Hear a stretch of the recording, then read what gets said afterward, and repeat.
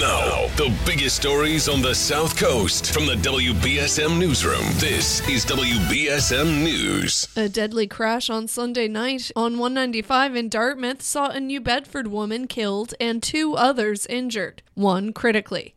First responders were called to a single vehicle crash on 195 westbound in Dartmouth just after 10 p.m. Sunday.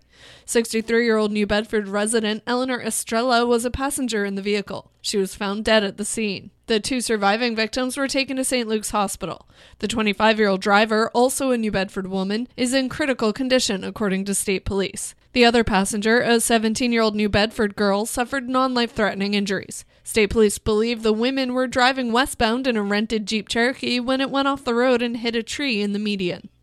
A large-scale project to repair the 195 bridge and ramps over Route 18 in New Bedford is set to begin next fall, and MassDOT estimates it will cost more than $111 million. The State Transportation Agency says the superstructure replacement project will begin in 2023. The project is a massive undertaking and comes with a $111,600,000 price tag.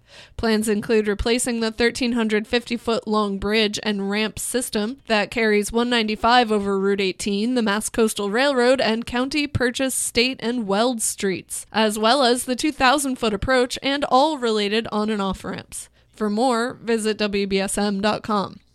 Afghan refugees Fahanda Ahsan, her husband, and their 3 children arrived in New Bedford late last year after the Taliban took over their homeland. She doesn't know if she'll ever be able to return to Afghanistan and worries about the millions left behind. What about thousands of others, even millions of others who are working? Projects, government, NGOs, everything is stopped. Hassan was interviewed this week on Town Square Sunday. She thanked all those in New Bedford who've helped her and other Afghan families in the region. Her main concern is having enough money to pay rent and other expenses when financial support from the International Institute of New England ends. In sports, the Celtics take on the Brooklyn Nets in New York tomorrow. And the Bruins are back from the All-Star break tomorrow to take on the Pittsburgh Penguins in Boston.